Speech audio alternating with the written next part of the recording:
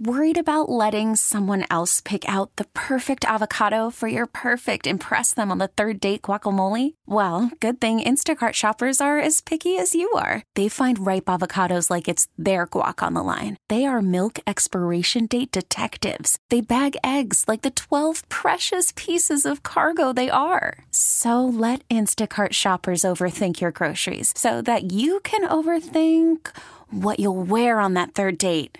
Download the Instacart app to get free delivery on your first 3 orders while supplies last. Minimum $10 per order. Additional terms apply. T-Mobile has invested billions to light up America's largest 5G network, from big cities to small towns, including right here in yours. And great coverage is just the beginning. Right now, families and small businesses can save up to 20% versus AT&T and Verizon when they switch. Visit your local T-Mobile store today.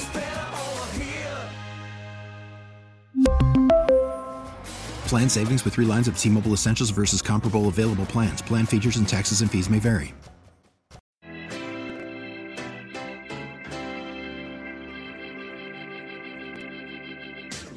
Jacob Albrocht, Tommy Kester. This is Sports Daily on Wichita's #1 sports radio, 97.5 and 1240 KFH.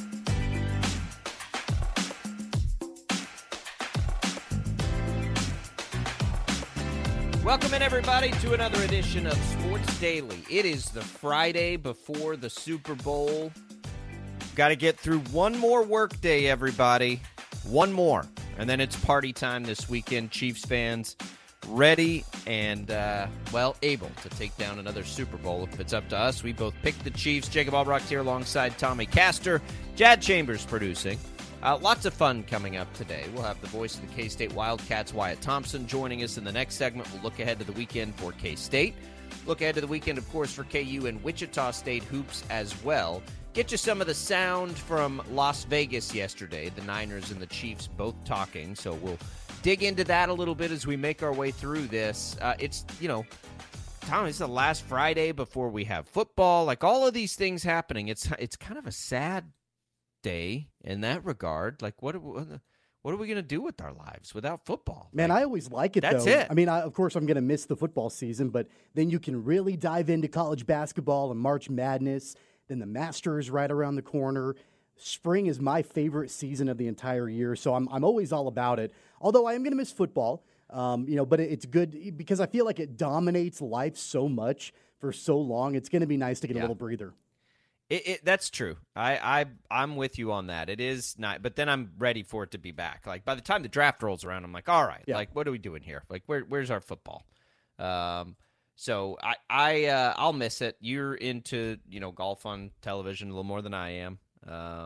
But I love the Masters. Like, you're right. March Madness, like, I feel like football doesn't interrupt March Madness though. Like, it's great now. Right, college basketball and football. My favorite is when those two merge, probably.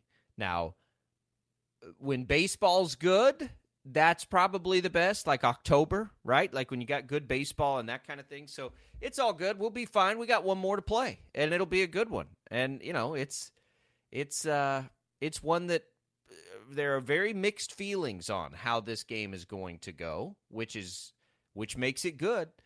Last year's game was a fun one. This year's game, I think, lines up to be even more competitive. I don't remember who it was yesterday, somebody talking about the teams the Chiefs have gone up against in the postseason and trying to compare this one to any of those. And I'm not sure who I would compare it to. They're not as good defensively as they were the first time they played the Chiefs. Not as good defensively, statistically, I don't think, as the Eagles were coming in last year.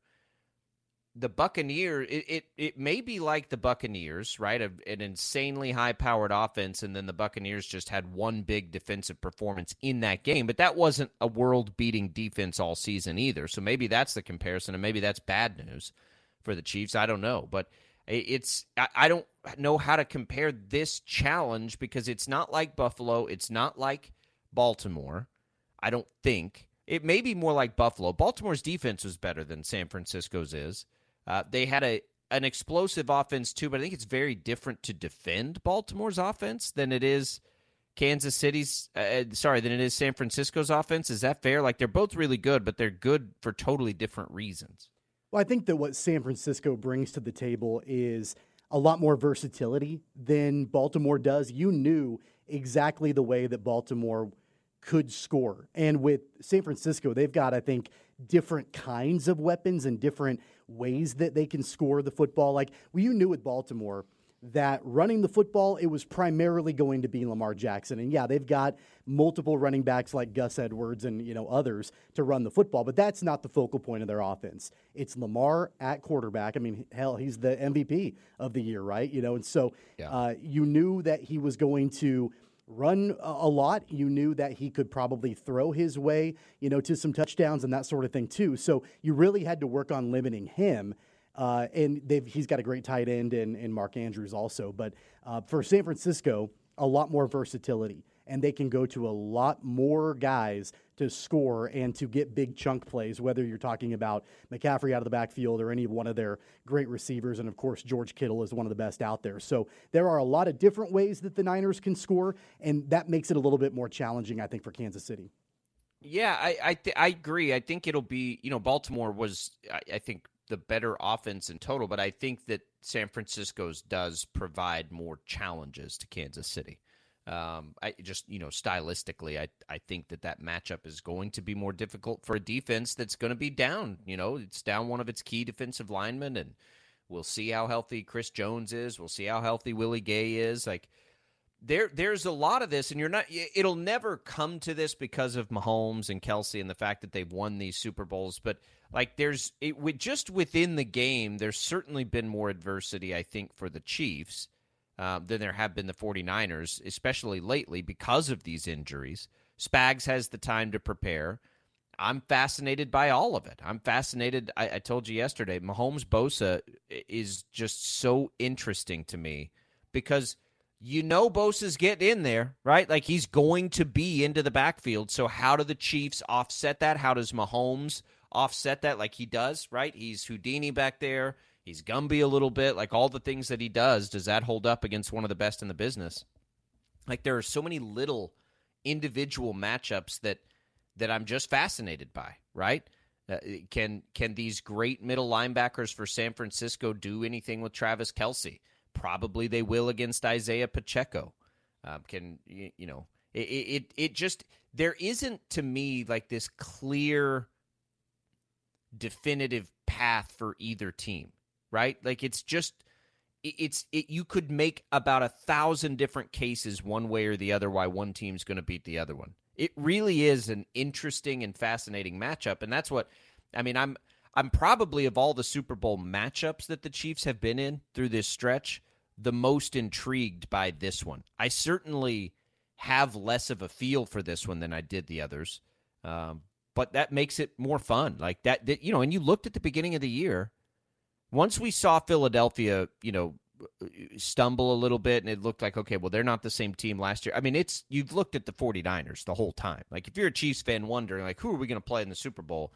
It's been the 49ers for a long time. This is the matchup I think that football deserves, right? These are the two best teams. And I don't, no offense to Baltimore or Buffalo or anything like that, but these are the two best teams, right? These are the best representatives of their conference. We got that last year too, I think.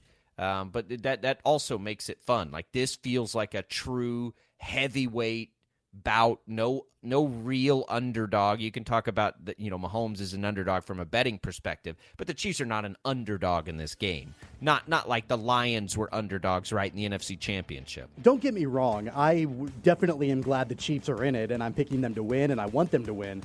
I kind of disagree with you. I think Baltimore and San Francisco would have been, they were the two number one seeds. Baltimore had a great record throughout the regular season and dominated.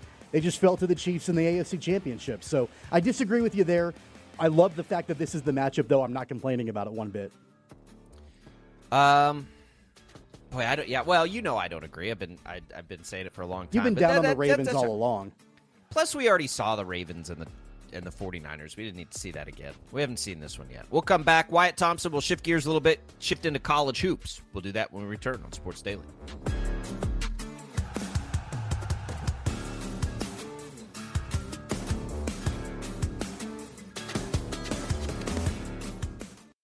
The commercials are over. Yo, I haven't got all day. 869-1240. Time to get busy. This is Sports Daily on KFH. Your new radio home for K-State Athletics, 97.5 and 1240 KFH. It's that time, Sports Daily, getting all the inside information on Kansas State. Let's go now to the voice of the Wildcats, Wyatt Thompson. All right, welcome back, everybody. It is Sports Daily on this Friday ahead of the Super Bowl. Wyatt Thompson joins us. Real quick, Wyatt, before we get into K-State hoops this weekend, who are you picking in the Super Bowl? Oh, you got to go with the Chiefs, right? I just can't go against Patrick Mahomes right now.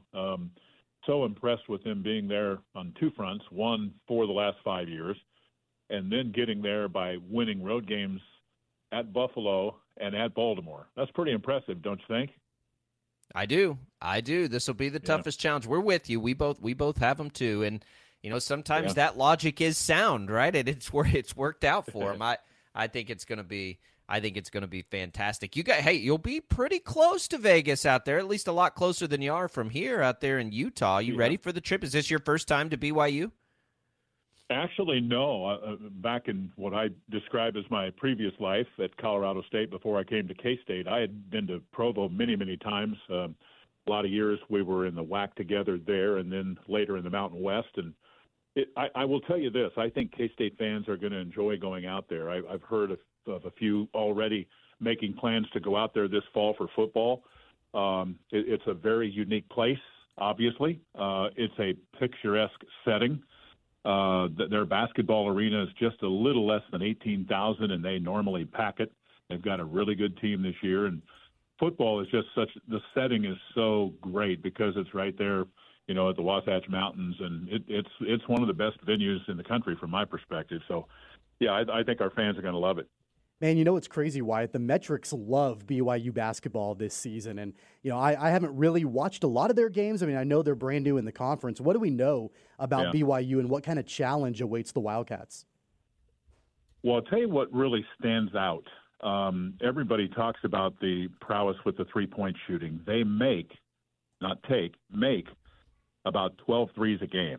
That's pretty impressive. But if you dig deeper and start to analyze them, I think you have a very veteran team, which is always good. You have really good balance. And I think I counted 6 guys that averaged double figures. I did an interview with some of their guys out there at an ESPN radio station in Provo yesterday, and they said, do you know of anybody in the league that is like BYU in terms of that balance as opposed to having a Hunter Dickinson or somebody like that up top? And the only team that I could think of would be Baylor. But you get the idea. They're balanced. They're veteran. They shoot the three. But here's one thing that I'll tell you. They're more physical than you think they are. They're better defensively than you think they are. And with Ali Khalifa back, he's missed the last 2 games with an illness, and he's expected to play in the game tomorrow night.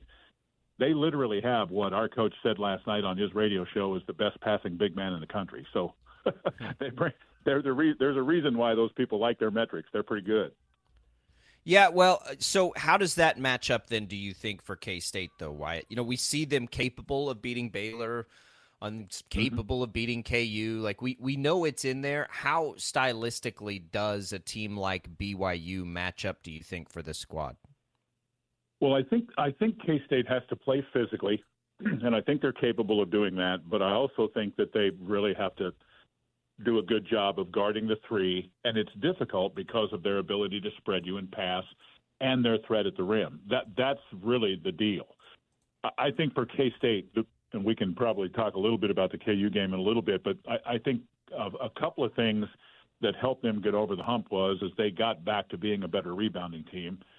They outboarded KU by 10, made some threes also, and just had shorter stretches of poor play.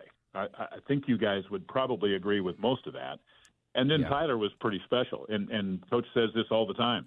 Sometimes, the game comes down to just, can you make enough shots? And I think that will be true too. You just have to hope that you catch them on a night where they make 8 or 9 as opposed to 13 or 14, which they're capable of doing too.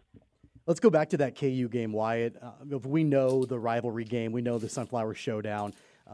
Every single year, every single time these two teams match up, I feel like you can kind of throw the spread out the window because it's always unpredictable the way that it's going to go down. But the Wildcats got a very impressive win against a really talented and top-loaded Kansas team. What did you take away from that game and the way that the Wildcats can move forward in conference play? Well, I think it really was a very much needed game. When you go into the game on a 4-game slide and find a way to beat the 4th-ranked team in the country, even if it is at home, it gives you a sense of, hey, we're back on track a little bit. Let's see where we go from here. They're still hoping to be a tournament team. And I think it proves to them, too, that when they're playing at a good level, they can compete with everybody, anybody and everybody. And so I think the practices this week have reflected that little shot of confidence. And you hope you can take that out onto the road. And win or lose Saturday night, there's still, 8 games to go plus the tournament. You got to win your share because they're right there now. It's not a guarantee, obviously, that they get in just because they beat Kansas. There's many people that have said this week that they still have some work to do, and I believe that to be so. But if they can get to near 500 or a little bit better in the league, which will be hard, then I think they've got a shot. For me, it all comes down to, can you take what you did Monday night and shortening those segments of poor play? They still had too many turnovers. It wasn't perfect, don't misunderstand, but I think it was better. Can they replicate that and continue to improve with that through the rest of the regular season and into postseason play? Yeah, I think, Wyatt, and I'm glad you went there because that's where I was going to go next. When I look at it, as I recall looking at these things every year as far as the tournament goes, Kansas State's problem at the moment is going to be that 4 teams underneath them have better net rankings. So we know historically that the conference doesn't, or the committees, they don't really look at conference standings. We see this happen. If you're going to take whatever it is, 10 Big 12 teams, which is sort of my guess this year, at least 9, the problem for K-State right now is they're still the 10th best team by net rankings, regardless of the fact that they're, I think 7th or whatever it is in the league, and that matters more to the committee. Now, we can, why they are is above my head, but we know historically that if you're outside that top 50 in the net, you're going to have a challenge, especially if you're trying to make a case that the Big 12 is going to send 10 teams or whatever it is. So I don't think it's cozy at all. I know Jerome Tang has said 500 should get you there, but I don't think it's quite that simple for K-State. I think it's a little more complicated than just looking at that conference record. Yeah, and there's a lot of factors that go into that. It's a great point and a great subject to talk about, right? Because if you look at some of the projections now, and some days I probably put more stock in it than I should, and other days I'm going, I don't agree with that, or whatever you might, and probably everybody's like that. But one thing that comes to mind would be so many have projected, like you said a moment ago, that the Big 12 gets 9 in, okay? And they have – get to counting how many, and again, I use the net because it's one thing that I look at every day, but there are others you could look at. But there are a boatload of teams in the Big 12 in the top 50 of the net, okay? I use that because you said like the top 50. So they're projecting 9 teams to get in. That makes sense. What I don't understand about that is that there are, I think, 4 teams in the SEC that are in the top 50. And yet the projection is, when you look at the Joe Lunardi stuff and what have you, they get 8 in. I want somebody to explain that to me. I don't get that. I don't either. Really but history says that, and I think Lunardi's right, don't you? Why? Like that's kind of the way this has gone. So if you're K-State, I'm just concerned that it's got to be more than just being 500. They're going to have to get that metric better, and the best way to do that is to win big-time games on the road. And they have some opportunities to do that. Yeah. Well, and they have even to this point, but you think what really sticks out is you had a great chance at Iowa State and didn't. You had a great chance at Texas Tech and didn't. This would help getting this one. But I also think it would help if you could win at Texas, or if you could win at Kansas, or if you could win at the 8 games that are left. All of those are high-level games, but I agree with you. They need to get 1 or 2 on the road. It would certainly help a ton. But if you look what's left, I mean, they have at Kansas, at Texas, TCU at home, BYU home and home, Iowa State here. Those are enough games to get you there if you play well enough. But you guys are right. I mean, you're gonna have to earn it and play your way in. I want to ask you about Tyler Perry. Going back to the KU game, we know his shooting struggles throughout the season, and all of that, and trying to find his way. He shot the ball pretty well against the Jayhawks. What do you think that does for his confidence level moving forward? Well, I'm hopeful that it takes him to a little bit of a different level, because this season has been for him pretty different for a lot of reasons. Just stylistically, they're playing different. I think the expectations for him are different. Not that he wasn't, really well coached at North Texas, because clearly he was. But I thought the other night he did kind of take a step forward, and I can't explain the difference between first half and second half with him, and I don't think the coaches can either. But you play 40 or 45 minutes and you get, 24, 26 points. I think you probably live with it. I think for me, it's, again, we always talk a lot about him, whether it's my interview with you or other guys. He's such a big factor because of his ability to score in a variety of ways. But I think K-State is better when those other guys around him are getting something done. And the other night, Kaluma was okay. Cam was really good. I don't know what you guys thought. This may sound a little bit odd, but if you look at Jarrell Colbert's line, he didn't even have a point in the game.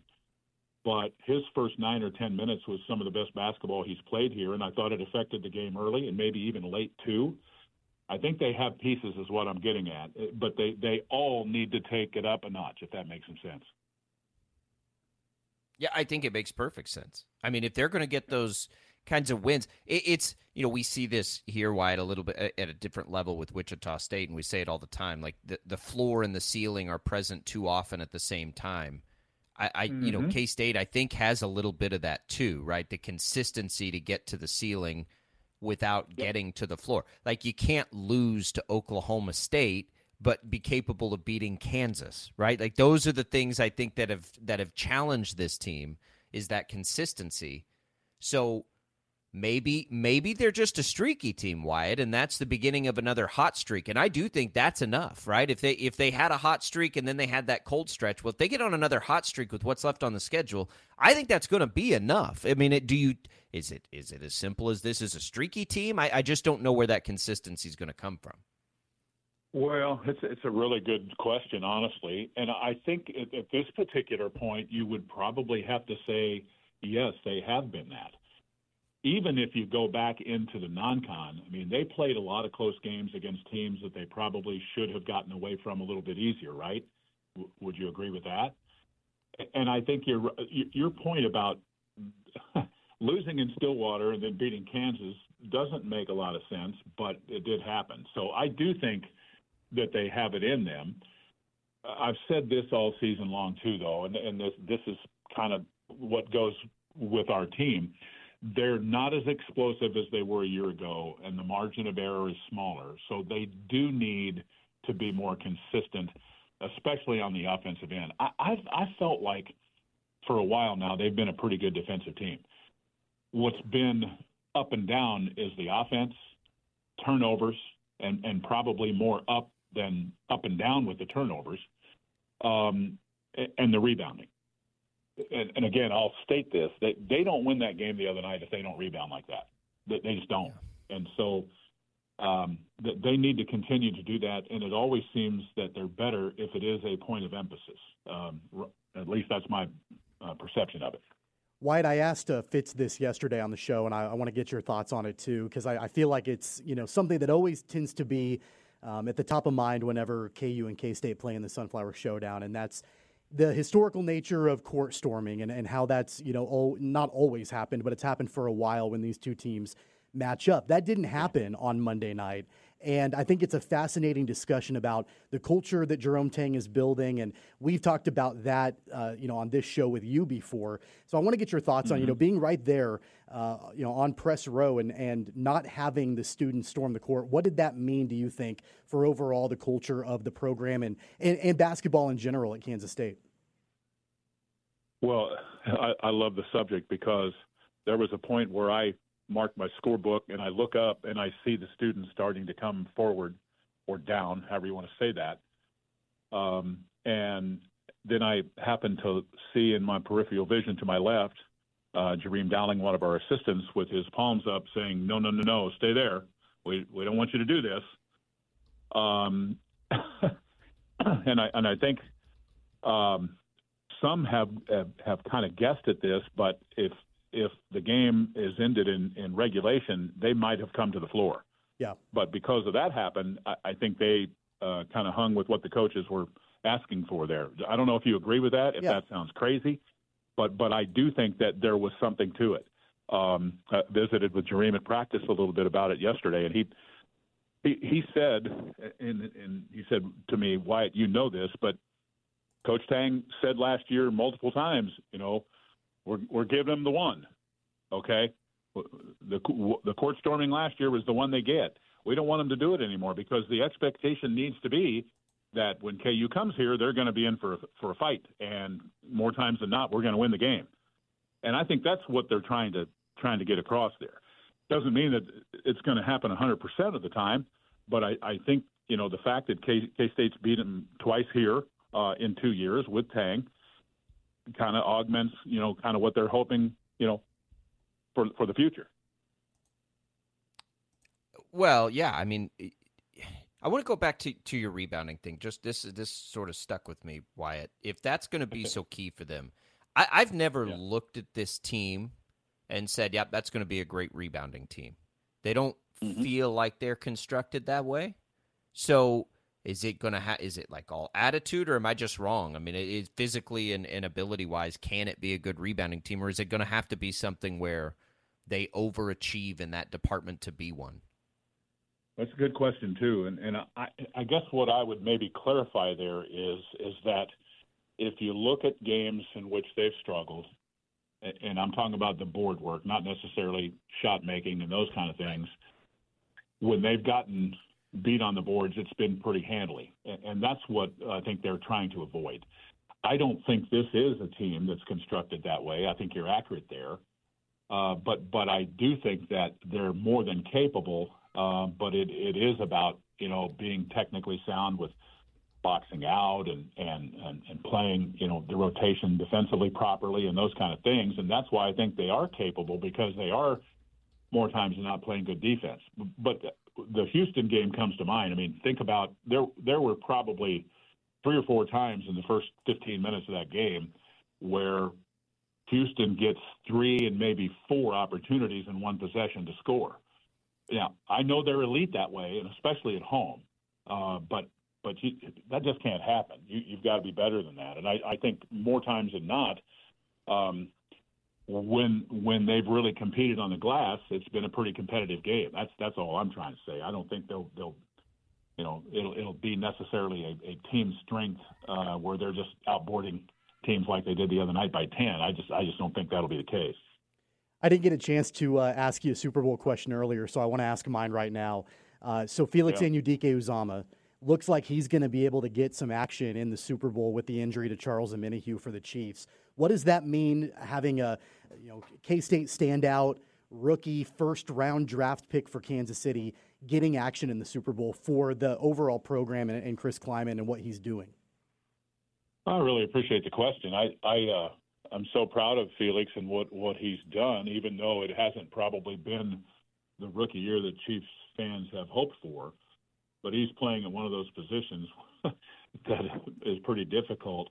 I'm hoping he plays well for sure. What does it mean for the program? I think you could probably say it means a lot on one hand, and if he just is okay, it'd be all right. You just want him to make a few plays and be, pretty technically sound.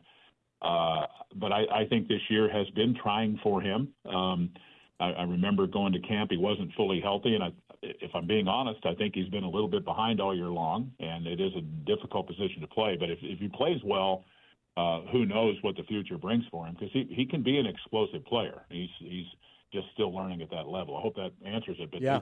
It could mean a lot. I mean, you have young people in your program going on and playing the NFL like that. It certainly helps.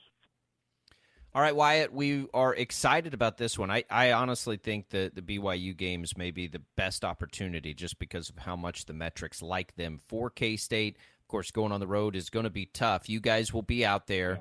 Yeah. It's a late game out there. Coverage begins at 8 o'clock here on KFH. What do you guys have in store for us on the broadcast? Well, we are going to fly at 9 o'clock tonight, which is really weird. Yeah. But we do go on the air at 8, tip there at 9 o'clock Central Time tomorrow night, and we'll have kind of the typical pregame there where you'll hear from Coach Tang, and we'll have the assistant who has the scout and kind of look at some of the matchups there. And this is a big one. I'm like you, because they're, and I haven't looked specifically at where they're ranked in like Ken Palm and the net today, but last time I looked, BYU was like 6th. So if you could somehow get in there and sneak this one out, man, it would be one for the resume for sure. It'll be difficult though. They play so well. You just have to, like I said before, you have to hope that you don't get them on a night where they're into double-digit made threes because they're so adept at it.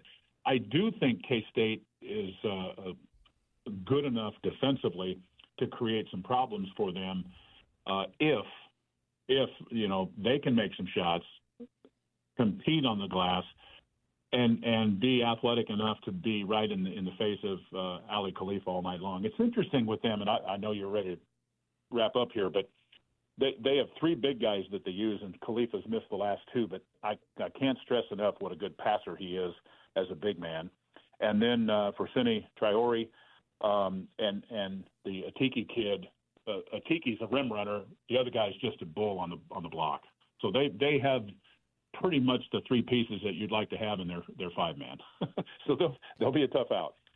Yeah, I'm excited to see them play. I've not seen them play yet this year, so that'll be exciting too. All right, Wyatt, well, safe travels out there. Enjoy the scenery, and we'll be ready to listen to the call right here on KFH. Appreciate that, guys. Thanks so much. There goes Wyatt Thompson, voice of the K-State Wildcats. It's right there for him. Got to go get another one. A road win at BYU, I would maybe be enough if you get to that 500 spot. We'll see. The metrics love the Cougars. Love them. Have all year. And the record notwithstanding, they're the second highest net ranked team in the Big 12 right now. Tommy at 8. Even despite a 4-5 conference record. I mean, the challenge for the Wildcats is to not have a letdown after Monday, and I don't think they will because they've had quite a bit of time, to get ready for this game. I don't think they'll have a letdown, but is a good game good enough, I think, is another answer I don't really have. Let's talk about KU and Wichita State and what they've got coming up this weekend when we return. We'll continue college basketball. We'll get back to Super Bowl talk in the next hour. Don't go away. It's Sports Daily.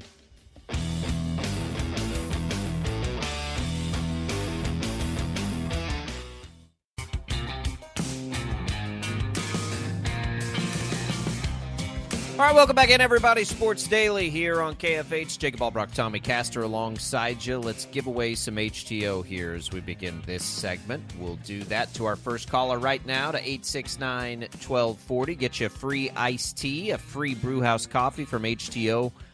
Those coupons good for Wichita East, Wichita West, and in Derby. Good luck, everybody. Get your weekend started off right. We look ahead, Tommy, to KU here first because they play Saturday. It's a home game against Baylor. Bill Self always says you can't let one become 2. I think that is ultimately critical for Kansas here. They're still very much in the mix to win the Big 12. Baylor is a half game ahead of them. You've got Baylor at your place. If you're going to win the Big 12, I mean, is it as simple? I don't think it is, but I'll ask it anyway. Is it as simple as you've got to beat Baylor to win the Big 12? Can Kansas afford to fall another game in the loss column behind Baylor? I don't know that they can.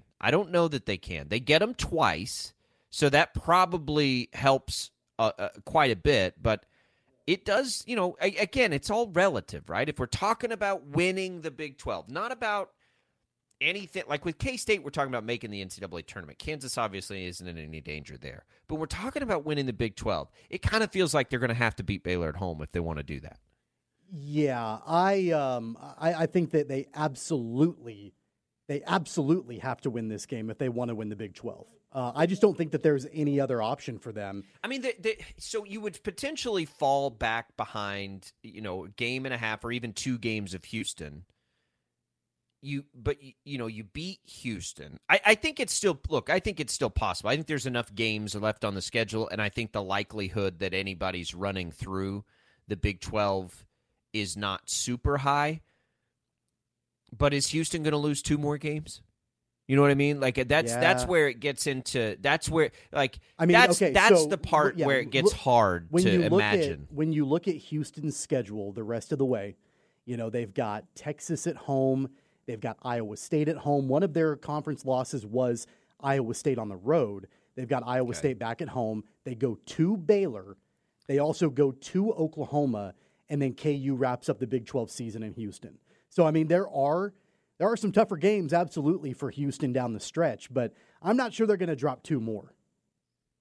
Yeah, I don't think so either. So that's where you get into I think it's kind of a must win. I don't know that we can definitively say it right now, but it does feel that way to me. And you don't want to. You just for the season's sake, you don't want to lose 2 games in a row, and you don't want to lose a game at home. The Kansas has not lost a game at home yet this year. They're 12-0 at Allen Fieldhouse, including that whooping they put on Houston. You just have to It's almost like they have to keep reminding us that they can be that team. There's about 1 billion different reasons why this game needs to be a KU win. I have not seen the betting line. I don't know if it's out yet, but they usually don't put those out till game days. But it's a fun one. I'm excited about it. It's always fun with Baylor. It's a 5 o'clock tip time, right? You can watch that, and then we can watch K-State right after. This will be a unique weekend because nothing conflicts, right? You get to watch KU, then you get to watch K-State. You can watch Wichita State Sunday, and then you can watch the Super Bowl. They're not going to conflict, so that's nice. That's a nice thing to have. I kind of like Saturday afternoon basketball, but we get the evening games. It'll be fun with Baylor. And I would predict a KU win there, right? I don't know what the line will be, but I'll probably be on the KU side of it. Yeah, I mean, I think that KU's got, when it comes to the way that they match up against Baylor, I think they match up pretty well, except for what happens after the starting 5. And honestly, it's not even what happens after the starting 5. It's can Johnny Furphy bounce back? He didn't have a great game against the Wildcats on Monday inside Bramlage. That was his very first Sunflower Showdown, and maybe the only time he ever goes to Manhattan. And it wasn't a great game for Johnny Furphy. So can he get back to the stretch of basketball that he played 2 or 3 weeks ago when he really burst onto the scene nationally and filled that 5 spot pretty well for the Jayhawks? Yeah. And he's going to be good in the game, I'm pretty sure. I think he'll be good. Wichita State Sunday, Tommy. I can't tell you how much I love this opportunity for them. I really do. If you just the back-to-back roadies that FAU's going to be on coming into it, and I didn't see, what did they do last night? Did they handle themselves last night? Let me check that quickly, because that was. They lost last night. They lost by 3 to UAB. No. Wow. That's not good. Overtime. That's not good. So you really would have liked them to not be angry when they come in. Holy smokes. But, you can look at that both ways. You can also look at it as, they've been 3-3 on the road. They've been really good at home, and they're 3-3 on the road. So they played a lot of neutral court games this year. It's kind of strange. I mean, they're beatable. UAB just showed you that they're beatable. So what are you going to do if you're Wichita State with the same sort of opportunity, and they have to, I assume, stay on the road? I don't think they'll go back home. So they've got to stay on the road. You've had a long time, right, to get ready for it.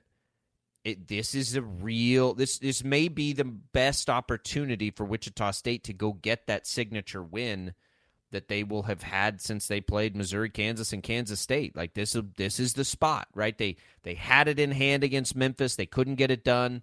Well, this is an even bigger opportunity, and you get this one at home. I'm excited to see how this comes out. I don't know what to expect. But I just know that they're capable in this game, right? Like if UAB can beat FAU, so can Wichita State. I think that's realistic. Well, I think it is too, and of course these two teams have played before, and the Shockers hung with Florida Atlantic, for quite a while. Very in much that first so. matchup on the road. I don't have the numbers because I looked all this up last week. I think they may have had a lead at one point early in the second half. They were one of the games where the Shockers had a lead late enough that you were like, dang, they had an opportunity there. Going back to that game on January 18th at Florida Atlantic, the Shockers had an 11-point halftime lead, and then Florida Atlantic just came out on fire. They outscored the Shockers by 20 in the second half to get a 9-point win. But I do remember, and I don't think it was all the way like midway through the second half, but I do know at least for a while in the second half, the Shockers did have that lead before Florida Atlantic they found something. They made the adjustments at halftime, and they were able to pull away and have a 9-point win. Yeah. We'll see. I really do think they've got a chance. I am as excited for that one because it feels like it's there in front of you. Probably as any game, at least since the conference season started. We'll see. Wichita State, you'll hear them this weekend over on KYN, as you always do. That coverage will begin Sunday at 10 a.m. It's an early game, remember. So KYN Sunday, before you're even thinking about getting out to your Super Bowl party, you can take in the Shockers, maybe while you're driving around trying to figure out what last-minute Super Bowl additions you need. You can catch the Shockers over on KEYN. All right, we'll take a quick break. We'll come back. We'll get into the Super Bowl here. We'll take you into some of the audio yesterday from Las Vegas. A little San Francisco sound for you, a little Chiefs sound coming your way. That's next on Sports Daily. You have those, right, Jeff?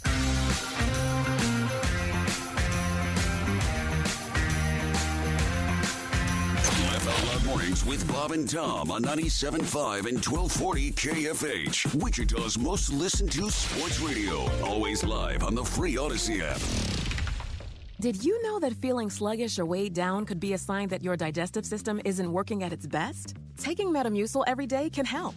Metamucil fiber powders help promote your daily digestive health using a plant-based fiber called psyllium. The gelling action of this special fiber traps and removes waste, so you can...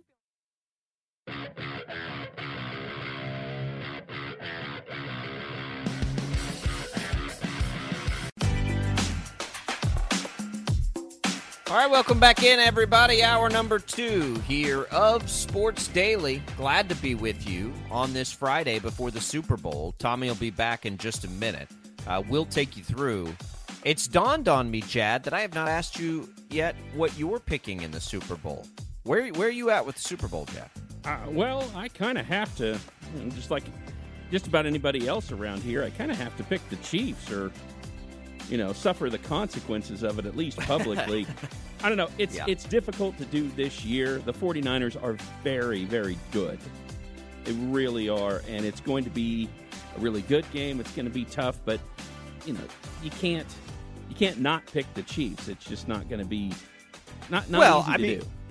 It's the Mahomes factor, right? Like, you can still root for the Chiefs and pick the 49ers, and in fact, I almost did. Of course, I want the Chiefs to win. I don't like the 49ers.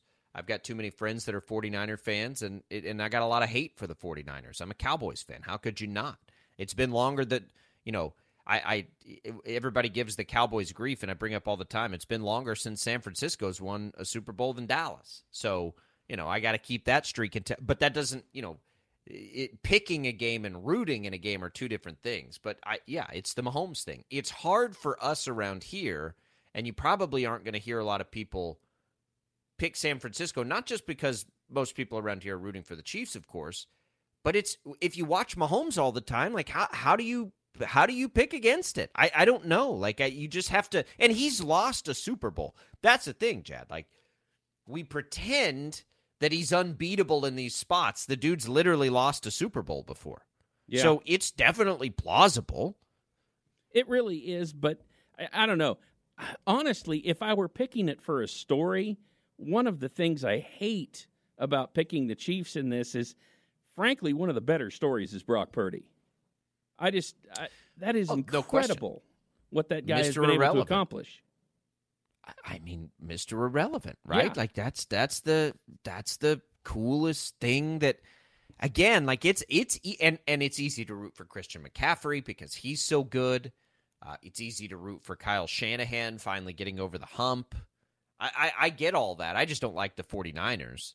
And probably casual fans are rooting for San Francisco here. That's just the simple fact of everyone's tired of the Chiefs. That's the nature of things. Yeah.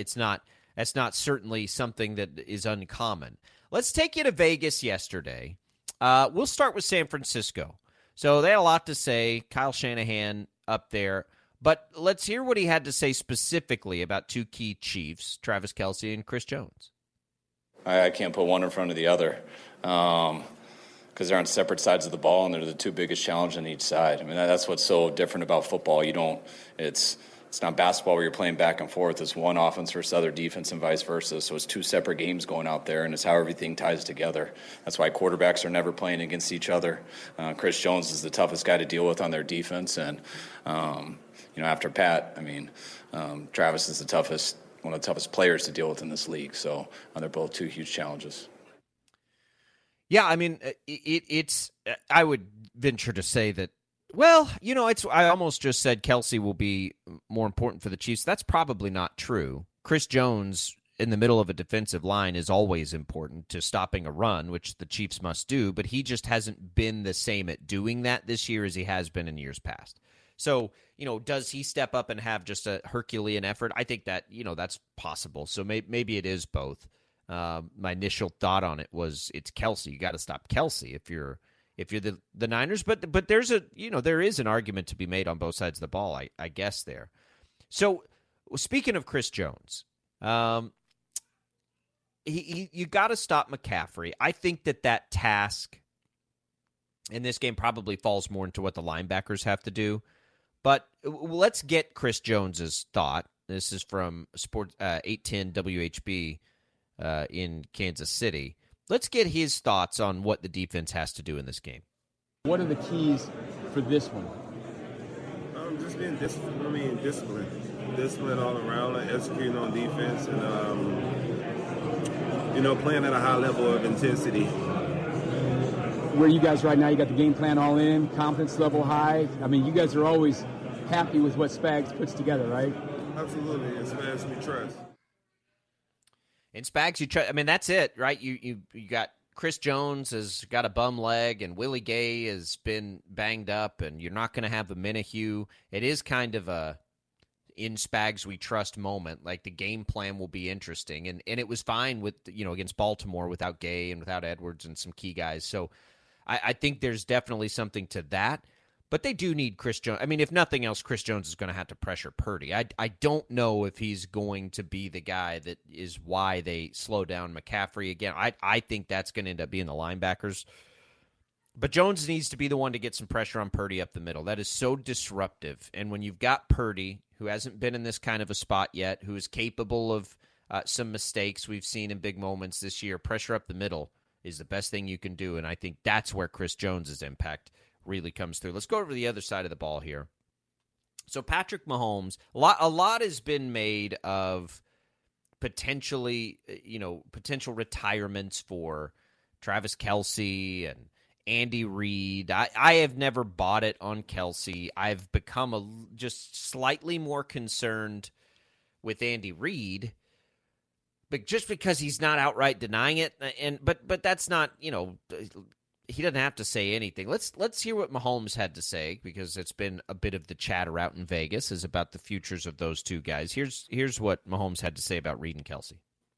I'm not going to anytime soon. I mean, I know the rumors have came out, but I haven't heard anything, and I know I'll probably be the first one to know whenever he's even thinking about it. And so, why don't you be preemptive and go over his house and tell him you ain't doing it? I talked to Tammy. Just don't tell Coach Reid yet. Well, we're only on a national radio show, so no one's going to know. And I just make sure that she just lets him keep going, just a couple more. Just let's keep getting back to the Super Bowl. I have a feeling you're the snake charmer too. You can get her to do it. Just have a couple of those nuggies ready. That's all you need. Him and Travis. I'm gonna keep him going as long as I can.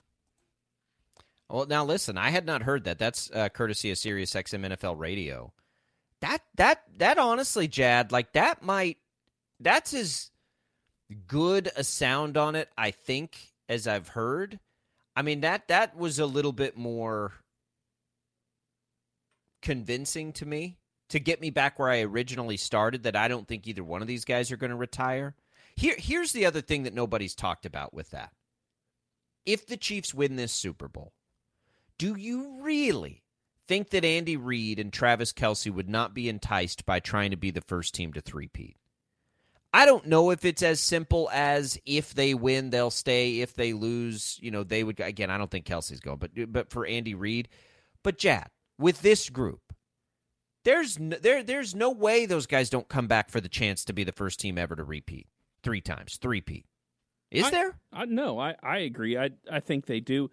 Honestly, I kind of think that in any case, whether it would be a repeat or not, I don't see any one of the 3 being done yet. Well, no, Mahomes isn't going to be done. I just if you're looking at this with Kelce and you're looking at it with Andy Reid and just really like the identity of this team, top to bottom, and how they've been wired, we've talked about that and how it's a part of their greatness. Let's say you win this game. And yeah, there's the opportunity for a swan song there and just to say, all right, I'm going out on top. But if they win this game, they will have won 2 in a row. Nobody's ever won 3 in a row. They would have the opportunity to do that. They would be the favorite. I'm telling you, no matter what happens in this offseason, the Chiefs will be the favorite to win the Super Bowl next year, outside of maybe a Kelce retirement.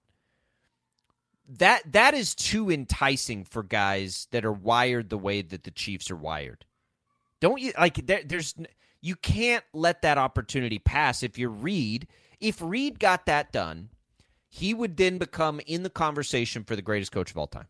Easily. That would happen. Yeah. And if Kelce's already the greatest tight end, right? I think we all agree. But there would be no question for any of the – like when you talk about dynasties and what the Patriots have done and can they ever catch the 6, the longevity of the Patriots may not get caught, right?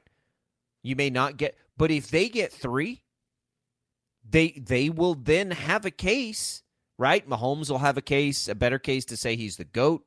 Reid has a better case to say he's the GOAT. Collectively, the team has a better case to say it's the GOAT. Like, that is real. Like, right now, you can't say that because of what the Patriots just did. Yeah. But if they got 3 in a row, you could make that case for that reason. Yeah, and another reason why is if you don't and you still want to make that case, you've got to go out and win a lot more. You've got to be around a lot longer. And like you said, that might not be possible for this group. Patrick Mahomes will obviously have more opportunities to get closer to those larger numbers. But, with this particular group, it's this year and next year and, I don't know, maybe a year after. That'd be well. Then you get into the case, right? Like, let's say they get 3, and then it's like, well, can they get 4? Like that. There's also that. Like, there has to be an end game that's being talked about, I think. But the 3 seems so unattainable. Like, imagine if the Chiefs don't win this game. Then you look at it and you're like, well, they're never going to get 3.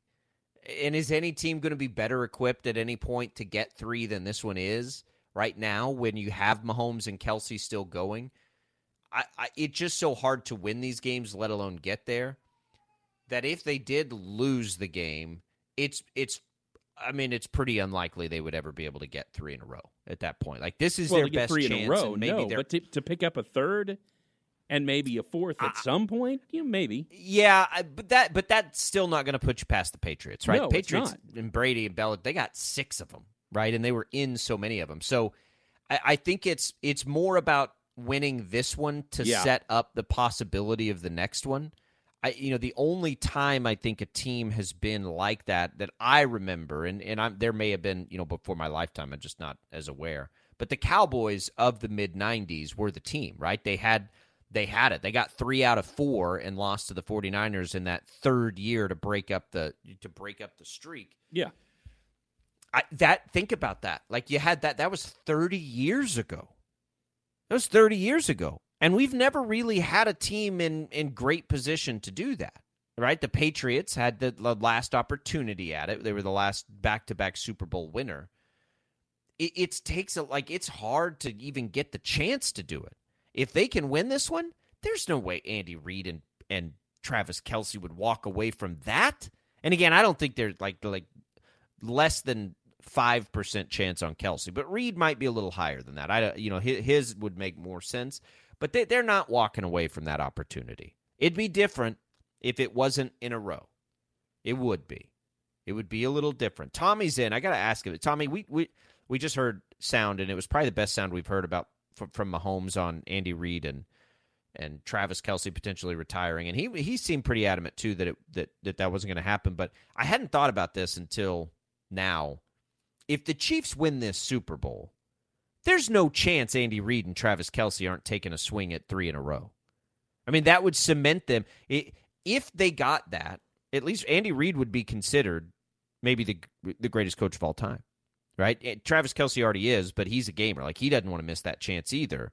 I hadn't thought about that, but if they win this game, those guys they're not missing that opportunity next year. There's no way. I just think that there are so many different things that point to this not being the end for those guys. And I would love to know when this is all said and done, and because I ultimately believe that both Reid and Kelce are going to say that they're coming back and all of that, putting it to bed.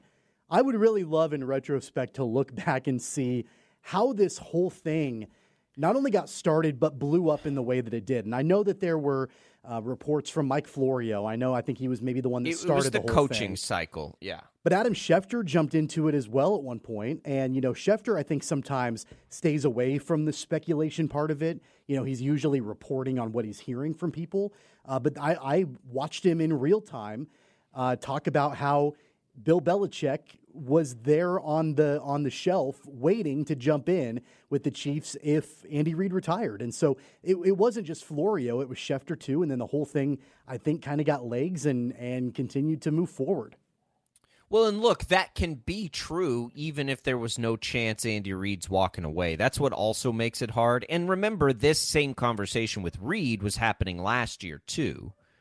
Kelce, I think, is just people being silly with the Taylor Swift thing.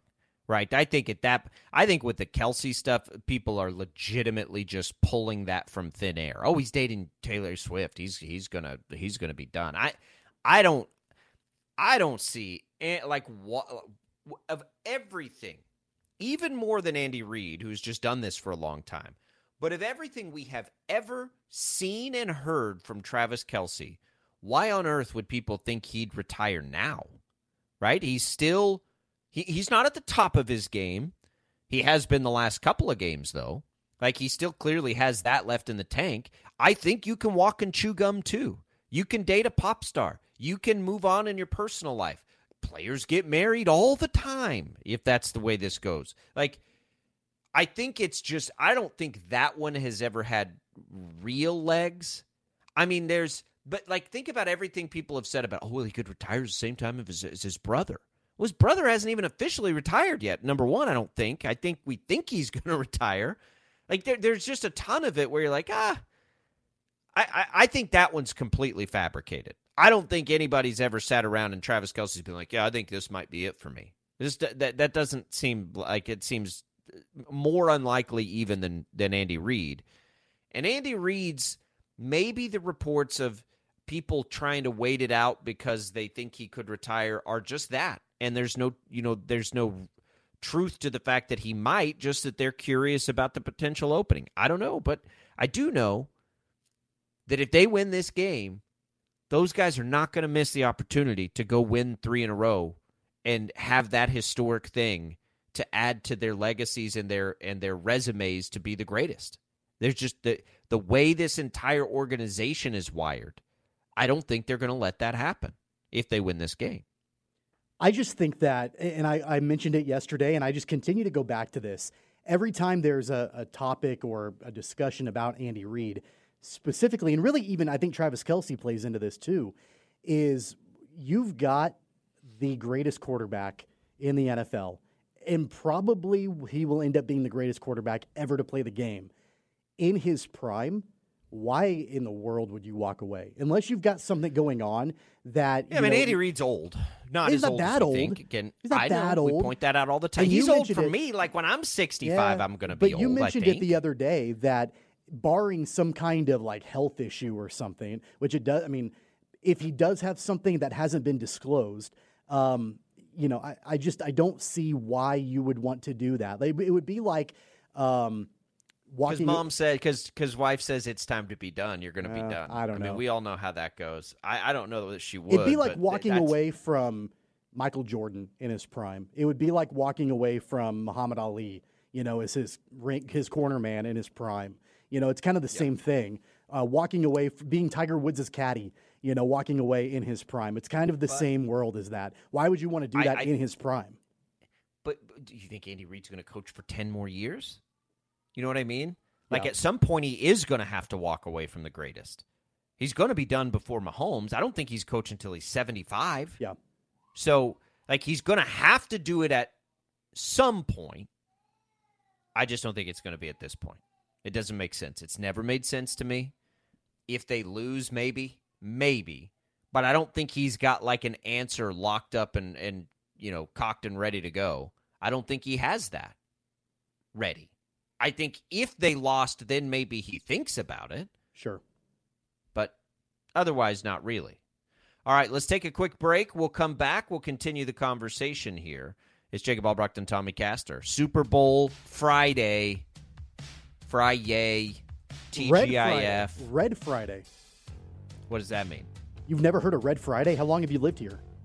Every For the Friday Chiefs? before a Chiefs game, it's Red Friday, and everybody's supposed to wear red if you're a Chiefs fan. I'm not doing it. I've got a meeting to go to. You've never heard of Red Friday? Where have you been? I don't think so. Why wouldn't you just wear red on Sunday? Well, you do, but like you're going to work or you're going to school or you're around people on a Friday, so you wear red on. This is not new. You've been here for 10 years. How have you not heard of this? It's everywhere. Everybody does. Jad has heard of Red Friday. Everybody knows about Red Friday here. How are you the only one that doesn't? I'm trying to think if I do know about Red Friday. I don't think I know about Red Friday. I mean, I didn't grow up a Chiefs fan. Yeah, but you've lived here for 10 years. You're telling me that nobody at KWCH wears red on Fridays during the Chiefs season. I'm not telling you that. They very well could, and I just haven't put two and two together. I'm just trying to think if I have heard that there's like an organized effort on that, and I don't know. Tommy, I'll think about it during the break. Obviously, I have heard of Red Friday. I did think it was only a home games thing, though. I think it's an every game. I think it's always been an every game thing, but I don't know. I'll have to look into that. Where's Earl, or like where are crazy Chiefs fans? Like, is this a thing everybody knows Yes. about? This is widely All right. known and accepted around Chiefs Kingdom. I don't know if I knew this. Wow. I might have. I don't know. I don't have that answer. Maybe I did know. I got three kids and 9 jobs. Like, I don't know what I remember. I don't think I knew that though. 869-1240 KFH hotline. We'll be back with more Sports Daily right after this.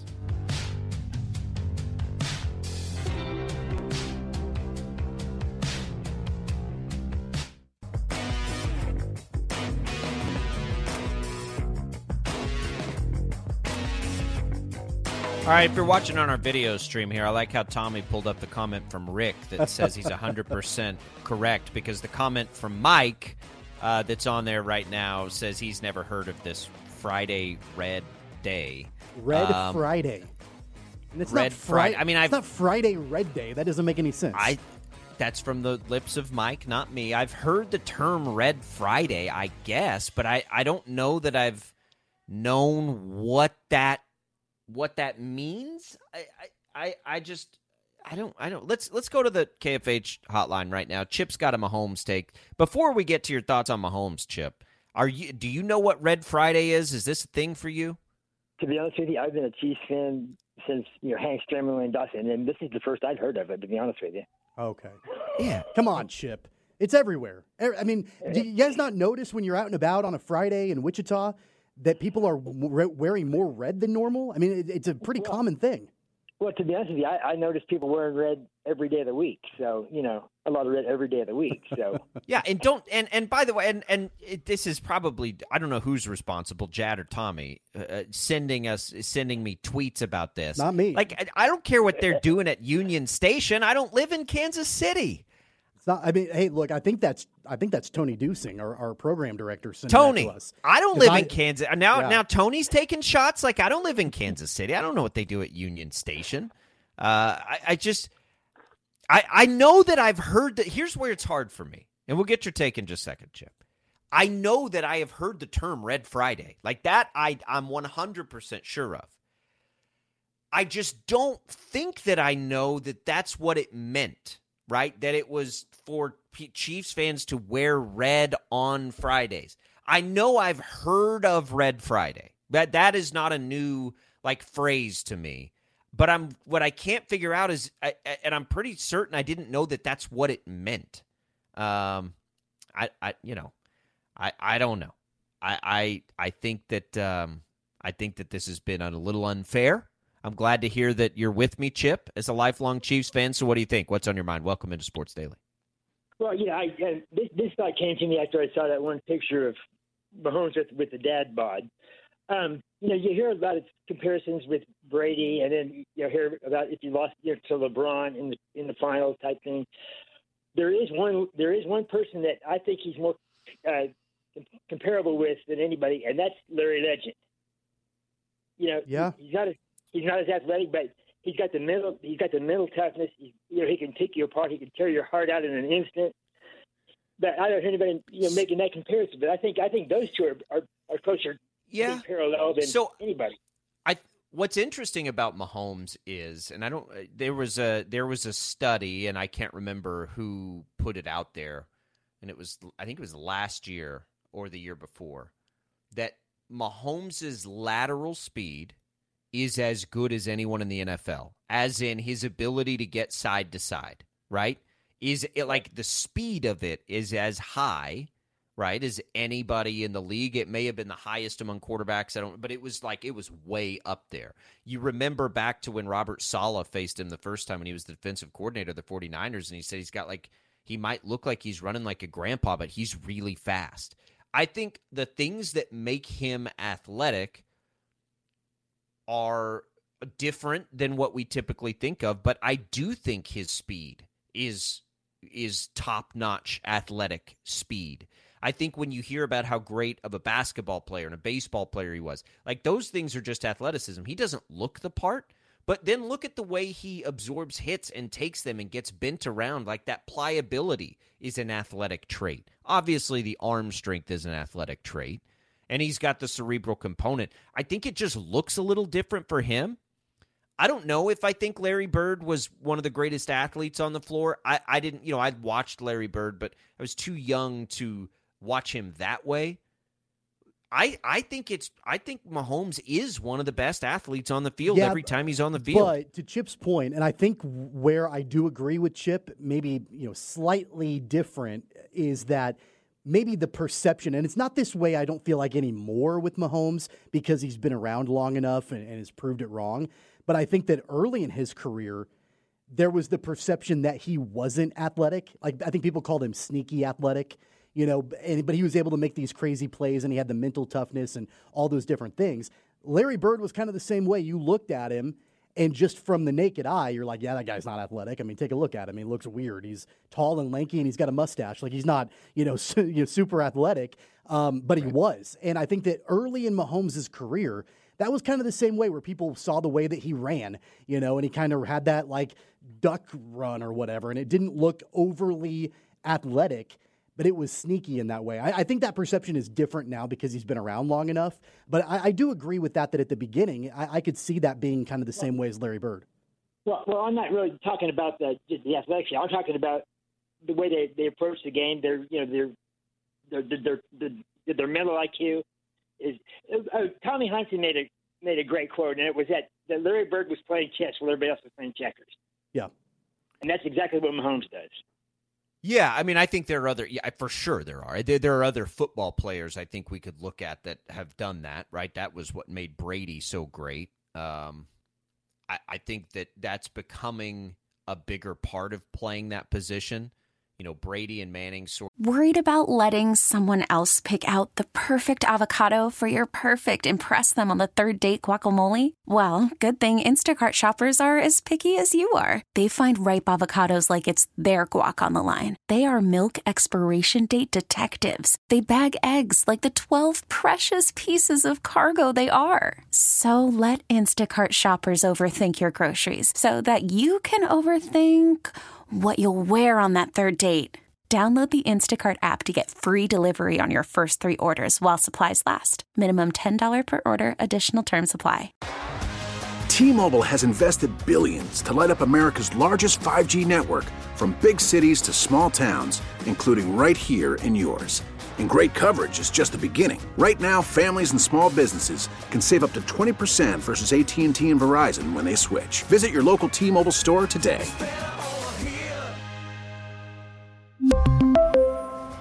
Plan savings with 3 lines of T-Mobile Essentials versus comparable available plans. Plan features and taxes and fees may vary. Spring is a time of renewal, so why not refresh your home with a little help from Blinds.com? We make getting custom window treatments a minor project with major impact. Choose from premium blinds, shades, and shutters. We even have options for your patio, too. Blinds.com invented a better way to shop for custom window treatments. There's no pushy salespeople in your home or inflated showroom prices. Our design experts can help you find the perfect window treatments on your schedule. We'll even send free samples directly to you. Plus, we can handle the measuring and installation for you. Unlimited window treatments installed for just one low cost. And with Blinds.com, you'll always get transparent pricing. No hidden fees. Our free shipping and 100% satisfaction guarantee can put the spring back into your step and into your home, too. Shop Blinds.com right now and save up to 45%. Up to 45% off for a limited time at Blinds.com. Blinds.com. Rules and restrictions may apply. And not that everybody hadn't always done that. I just don't know that we noticed it as much until we really... It became like so glaring to us with Brady, but I don't know that it's different too, in that so much of it is improvisational for Mahomes. Like, we don't see him make all the famous checks that we used to see some of those guys make. It's almost like there is so much work done within each individual play, and he's had this connection obviously with Kelsey that's made it a big part of it. But they adjust not just before the play, they adjust while a play is happening. Do you remember when Kelsey described that lateral play and all the different things that he had seen after the ball was snapped, right? When he described how that was going to work and went through each step of once, and these were all like post-snap things that he and Mahomes adjusted to create that. They do that kind of stuff all the time. That is a level of greatness. I mean, I'm sure that other quarterbacks do that. I'm not saying that they don't. They probably do. But it's what happens after the snap and before the end of a play that's been so uniquely, I think, incredible about not just Mahomes, but Kelsey too. I think they both have. That's why they've been such a great combination. I think they both have whatever that ability is. I think, and Larry Bird certainly would have had it too. They have that. They both have that, and they're so in sync with what they're doing. It's wild. Yeah. Chip, I get what you're saying as far as that preparation and just being able to be 1 or 2 steps ahead of the defense, and that's something. And I know that that's been talked about a lot. The comparison that Mahomes has with Brady, and just being able to always know what the defense is going to be doing and be 1 or 2 steps ahead of the coverage, the play calls, all of that on the defensive side of the ball. That's one thing that made him great. And I think the clutch gene that Mahomes has as well, that's another thing that I think, to your point, comparing with Larry Bird, that they do share in that capacity. Yeah. It's a good cross-sport comp. Thank you, Chip. Thanks for calling. Enjoy the game, and I'm sorry you didn't get the memo either on Red Friday. It's something that apparently is a big deal that we didn't know about. We don't have time. We don't ever make polls. That would be an interesting poll. How many people knew that Red Friday means that you're supposed to wear red on Fridays for a Chief game? So basically, for 6 months, you're supposed to wear red on Fridays. Like, here's why else that confuses me. I think that today is like the Go Red Day. Go Red for women. Yeah. So every year on television we get little cards that we're supposed to wear a pin and wear red, and I think it's heart disease awareness for women. So that also is stuck in my head when you tell me Red Friday, because that comes on a Friday and it involves red. I don't think I'm the only one here. Clearly I'm not. Mike and Chip don't know about this Red Friday phenomenon. It sounds to me like this is some social media thing that's not that's a happened, social and media thing. How long has this been happening? Honestly, I would say that it's probably been going on for a long time. I became aware of it when the Chiefs, I think kind of when Andy Reid came into town and the Chiefs started winning games and they were going to the playoffs and people started to really get behind Kansas City. Like, I remember, probably 10 years ago, going to work on a Friday and wearing red. I remember doing it for a playoff game. So it very well could have been something that's been going on forever. I don't know that, but I became aware of it about 10 years ago. It's something that I was saying earlier on Steve and Ted over on KNSS. We talked to Mitch Holthus on Friday mornings, and it is something that Mitch mentions quite a bit. And now that Tommy's mentioned going back quite a ways, yeah, we've had Mitch on for a long time, and most of that time when he's talking about that was the reason I thought maybe it was only home games. He seems to only mention it when it was home games, but Mitch will mention Red Friday quite a bit. I'm not going to apologize for this. Andrew, who says you're shocked by my lack of awareness. You should, if you listen to this show and know anything about me or the life that I live, you should not be shocked his lack of by awareness. any lack of awareness that you will find with me. That's one of your calling cards, is your lack of awareness. I am not aware of things happening around me, especially when it comes to like cultural things. Like I am so unaware. Like I am stuck in probably about the year, I don't know, 2009 or 10. Maybe, probably, and like that's where I'm probably going to be stuck. So yeah, no awareness in these. Don't be shocked by that. You'll find that a lot. And maybe you're not the only one in terms of, because I did this during the break when we were talking about this.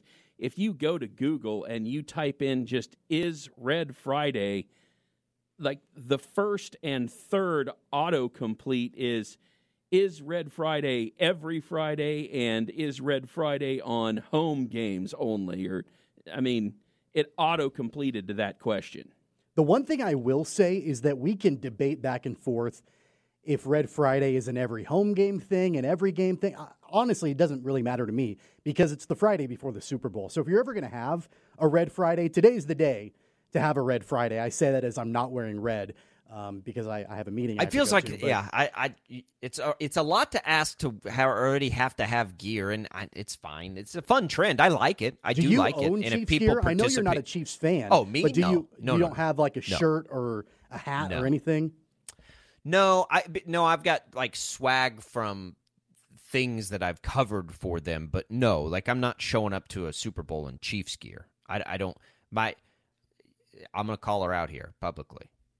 My wife bought a Chiefs sweatshirt. Really? After the end of a good fight, you deserve an ice-cold reward.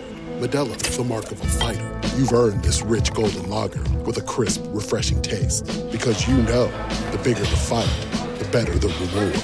You put in the hours, the energy, the tough labor. You are a fighter, and Modelo is your reward. Modelo, the mark of a fighter. Drink responsibly. Beer imported by Crown Imports, Chicago, Illinois. We get it. Attention spans just aren't what they used to be. Heads in social media and eyes on Netflix. But what do people do with their ears?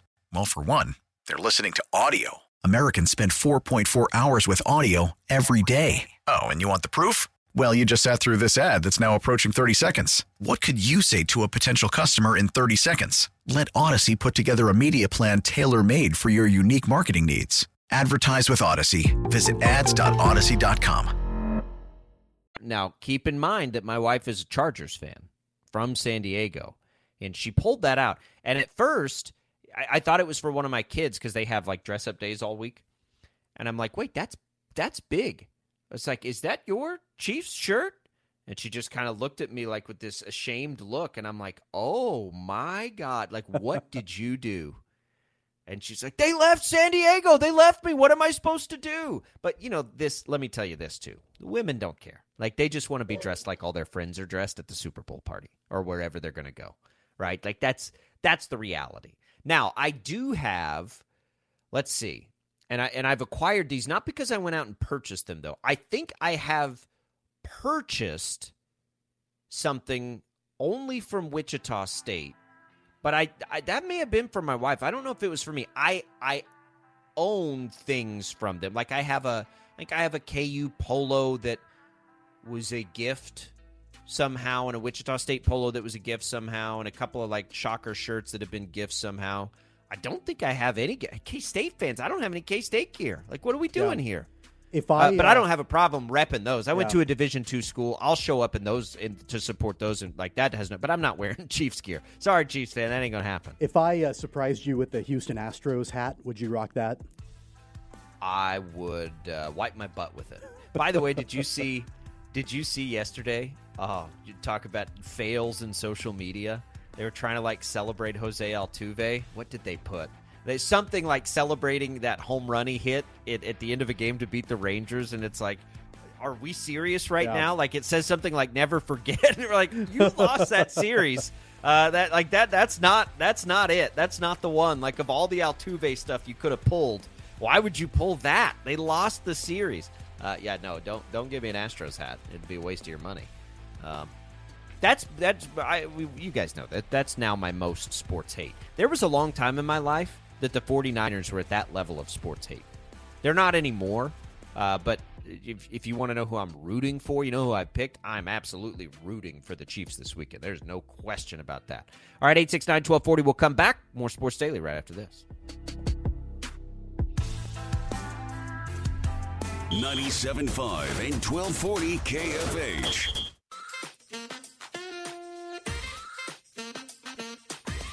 All right, so NFL honors. Did you pay any attention to that, Tommy? I did not. Yeah, a little bit. I didn't watch it, but I followed along with the awards that were given out. So one of the big things is the Hall of Fame class. Dwight Freeney, Andre Johnson, Devin Hester, Randy Gradishar, Patrick Willis, Steve McMichael, and Julius Peppers. Good class. I like it. So that class is good. No issue there. The Football Hall of Fame usually gets it right. The awards, of course, Lamar Jackson's your MVP. No surprise there. We thought that. Kevin Stefanski is the coach of the year for Cleveland. That's an interesting one that I could totally get on board with. The assistant coach of the year, I didn't even know was a thing. Can I jump in real quick about Stefanski? Yeah, I have no issue. Yeah. I think Stefanski did a fine job this year taking this team to the playoffs with all the different quarterback issues they had and finally getting it right with Joe Flacco. But how do you not give that to either DeMeco Ryans and what he did with a rookie quarterback and C.J. Stroud taking the Texans to the playoffs, or Dan Campbell getting the Lions to the NFC Championship game? I'm not sure how you can give the award to Stefanski, but not one of those two guys instead. Who are the other two that you said? DeMeco Ryans or Dan Campbell. What Ryans did in Houston with C.J. Stroud and getting them to the playoffs when expectations were nothing, and then the Lions getting all the way to the NFC Championship game. The Lions were the projected pick to win their division, though, so I think there wasn't enough, like, they were expected to be good. I think that's the issue with Campbell. Ryans is who I would have given it to, just based on expectation. Yeah. But when you consider for the Browns that Deshaun Watson gave them almost nothing this year, and they lost Nick Chubb, remember, too. So you lose your best offensive player.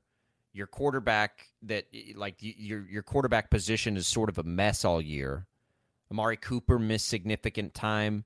I do think as the season played itself out, there's not a team that overcame more. But think of it this way, too. I mean, you're comparing the Browns and the Texans. The Browns got bounced in a big way in the wild card round. The Texans won a playoff game and moved on. Yep. So I think I agree. I would have given it to Ryans. Yeah. Don't get me wrong. Ryans would have been the vote for me, but I absolutely and I had, as the season went on, more like when I would do national stuff, right? Because it matters less to us here. But what the Browns did this year was pretty remarkable. I mean, when Flacco was in peak Flacco and it was happening, and I'm like just recalling all the things that should have made Cleveland fail this year, and they didn't. It was. I think there is a really strong and good case to make for Stefanski. Offensive Player of the Year, Christian McCaffrey. I'm good with that. Yeah, I'm okay no with issue. it. Defensive Player of the Year is so subjective that I think it's always going to be. It's going to be hard. Offensive Player of the Year is usually like the best non-quarterback, right? That's kind of what they've made that, because the quarterback the MVP is a quarterback award. And so Defensive Player of the Year, when you have to compare like defensive linemen to Deron Bland, let's say for Dallas, who broke the, interception or touchdown thing. I don't know. It's really hard to compare defensive players. I think you just kind of have to look at as most impactful, right? But I think there's a million guys you could give that award to, and they chose Myles Garrett. So I like the Browns were well awarded in this. We'll just say that. Offensive Rookie of the Year, C.J. Stroud was going to give nobody else a chance at that. If it wasn't C.J. Stroud, though, I would like to see where it would go next, because I think Rashee Rice would have had a case there. Defensive Rookie of the Year, Will Anderson. I don't really, fine.